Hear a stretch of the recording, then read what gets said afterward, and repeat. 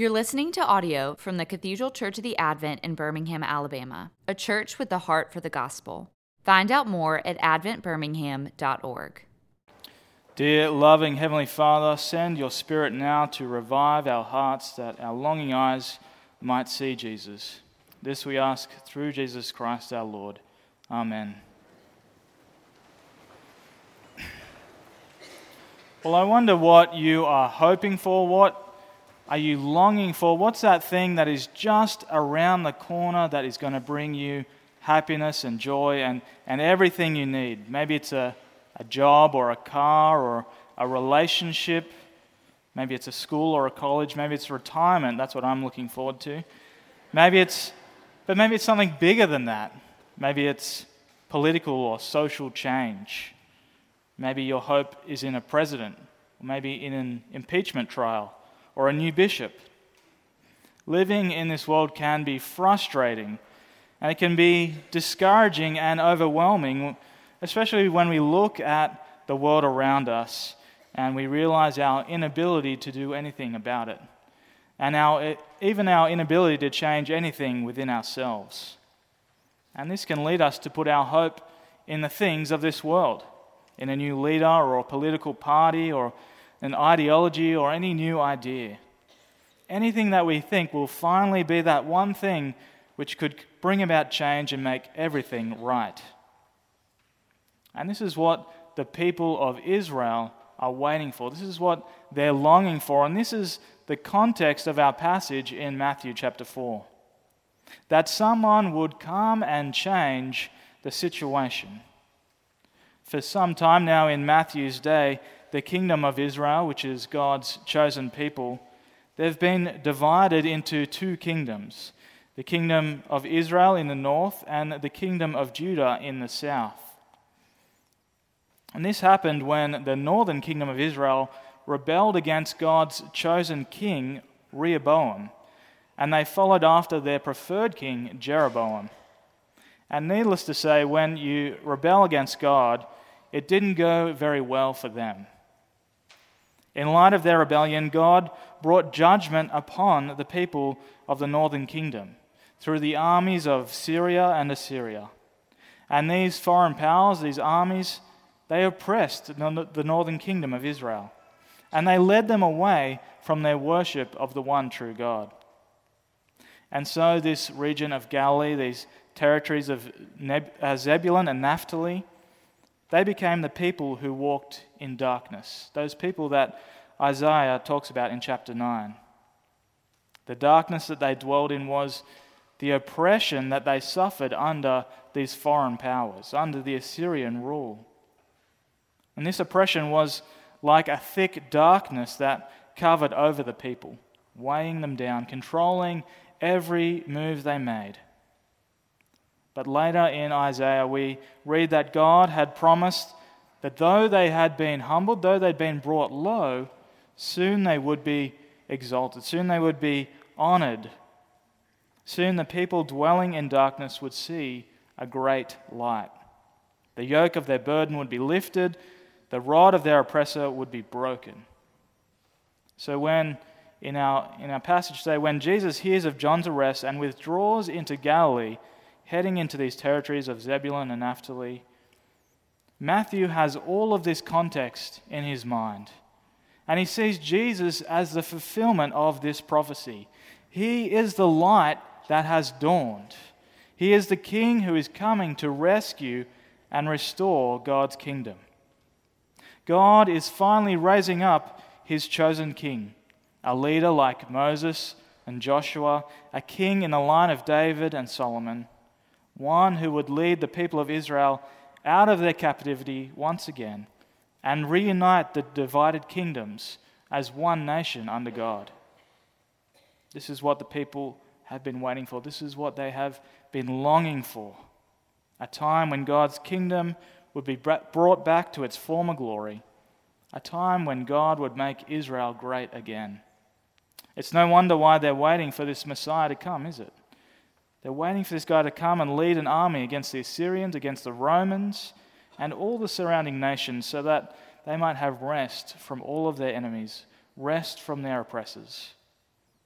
Well, after Jesus has withdrawn into Galilee, he then begins his public campaign.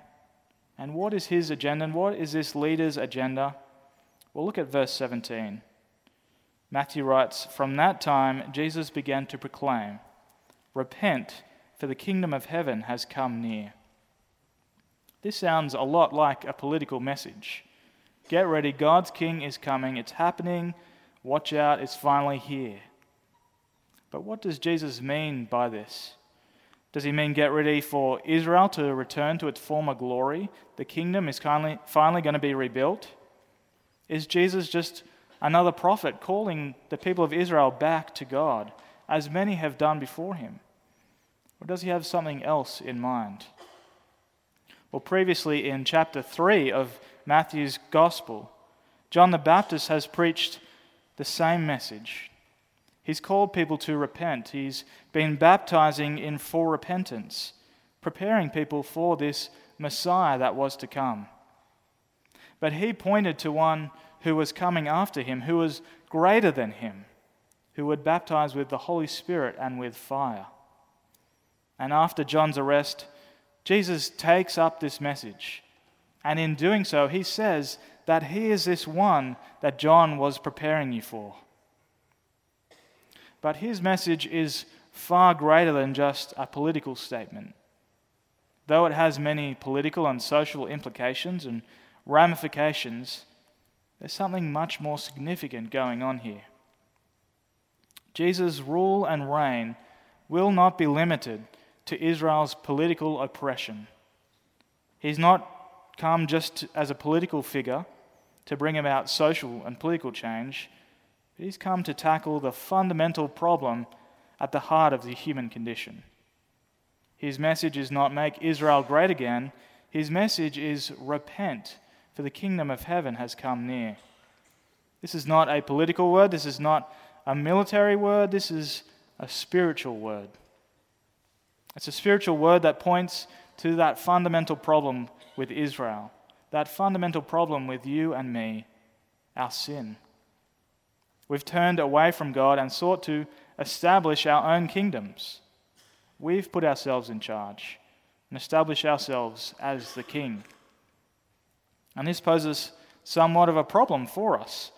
For as Jesus said, the kingdom of heaven is coming and has come near. And you need to be ready for it. You need to get yourself off your own throne and let Jesus get on his.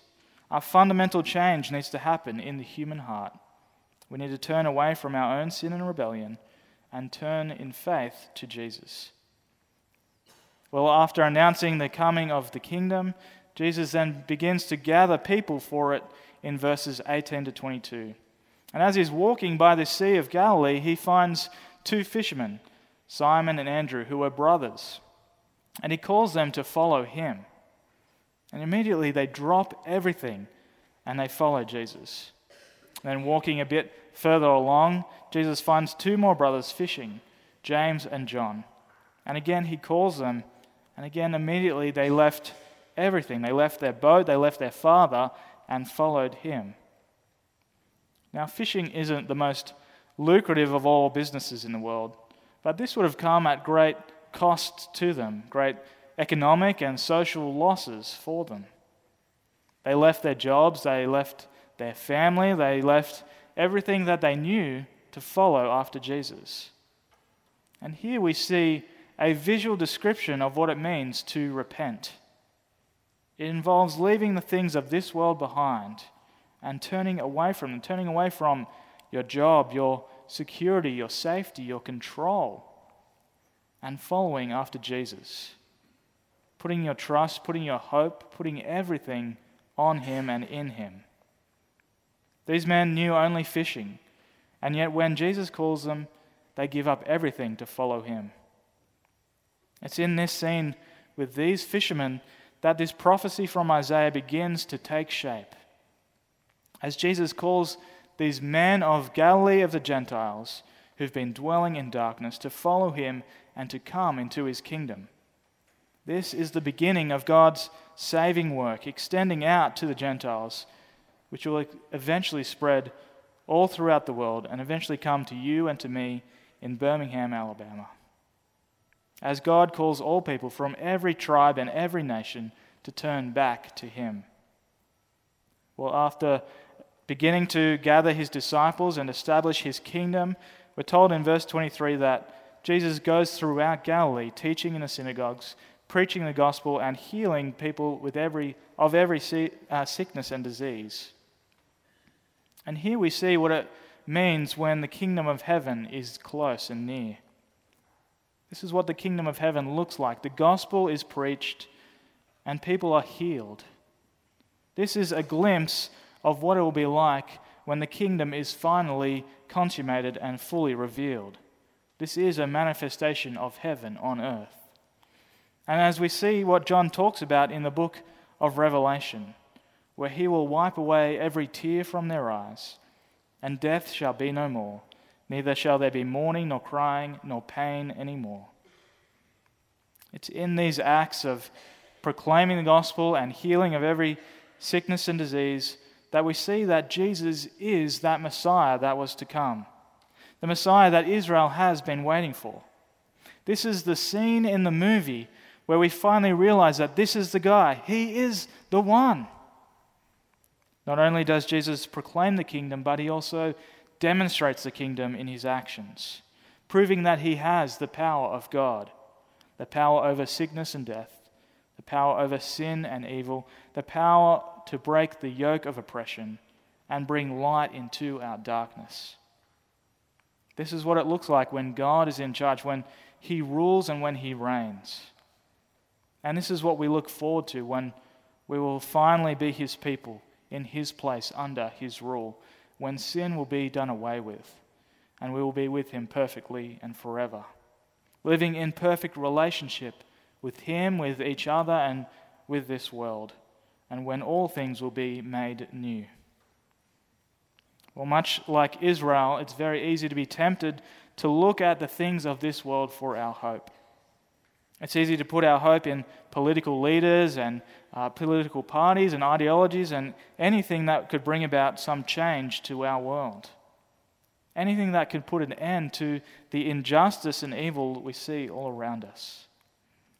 Well, the good news of the gospel is that there is someone, and his name is Jesus, and our hope is in him.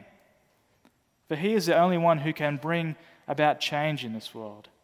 He's the only one who can redeem this broken world and bring reconciliation to all things. Because it doesn't matter how great a leader is, how powerful an ideology might be, our need is for something far greater than this world can give us. Our need is for revival, for renewal. We need to be born again. We don't just need social or political change. We need spiritual change. We need new hearts. We need the Holy Spirit to come and revive our hearts, to transform the hearts of all people from hearts of stone that rebel against God to hearts of flesh that beat for him. For it's only through the work of the Spirit, by the power of God, in the death and resurrection of Jesus Christ, that this world will be healed of all the evil and sin that has caused so much damage. It's only through the power of God that the evil powers and structures of injustice and oppression will be done away with, will be broken. And that is our hope and our prayer. That God would move powerfully in our city, in our country, in our world, proclaiming the good news that this King has come. The King who has the power to heal the broken, heal the damaged parts of our world, to rescue us from slavery to oppression, and to bring light into our darkness. The good news is that King has come and begun the work of establishing his kingdom. And through his death and resurrection and ascension to the right hand of the Father, his rule and reign is now. As Christians, our allegiance is not to a leader or an ideology. Our allegiance is to Jesus. Our hope is in Jesus. And we eagerly await for him to return and finish what he has started. Let us pray. Heavenly Father, we thank you for your love for us in Christ, and through his death and resurrection and ascension to your right hand, that he is now reigning and ruling, and we ask that he would return and come and finish what he has started. But until that day, Lord, we ask that you would give us patience and help us to trust in you and put our hope in him. All these things we ask through Jesus Christ our Lord. Amen. You've been listening to audio from the Cathedral Church of the Advent. If you live in Birmingham or find yourself visiting, we hope you'll join us at one of our Sunday services. Find out more at adventbirmingham.org.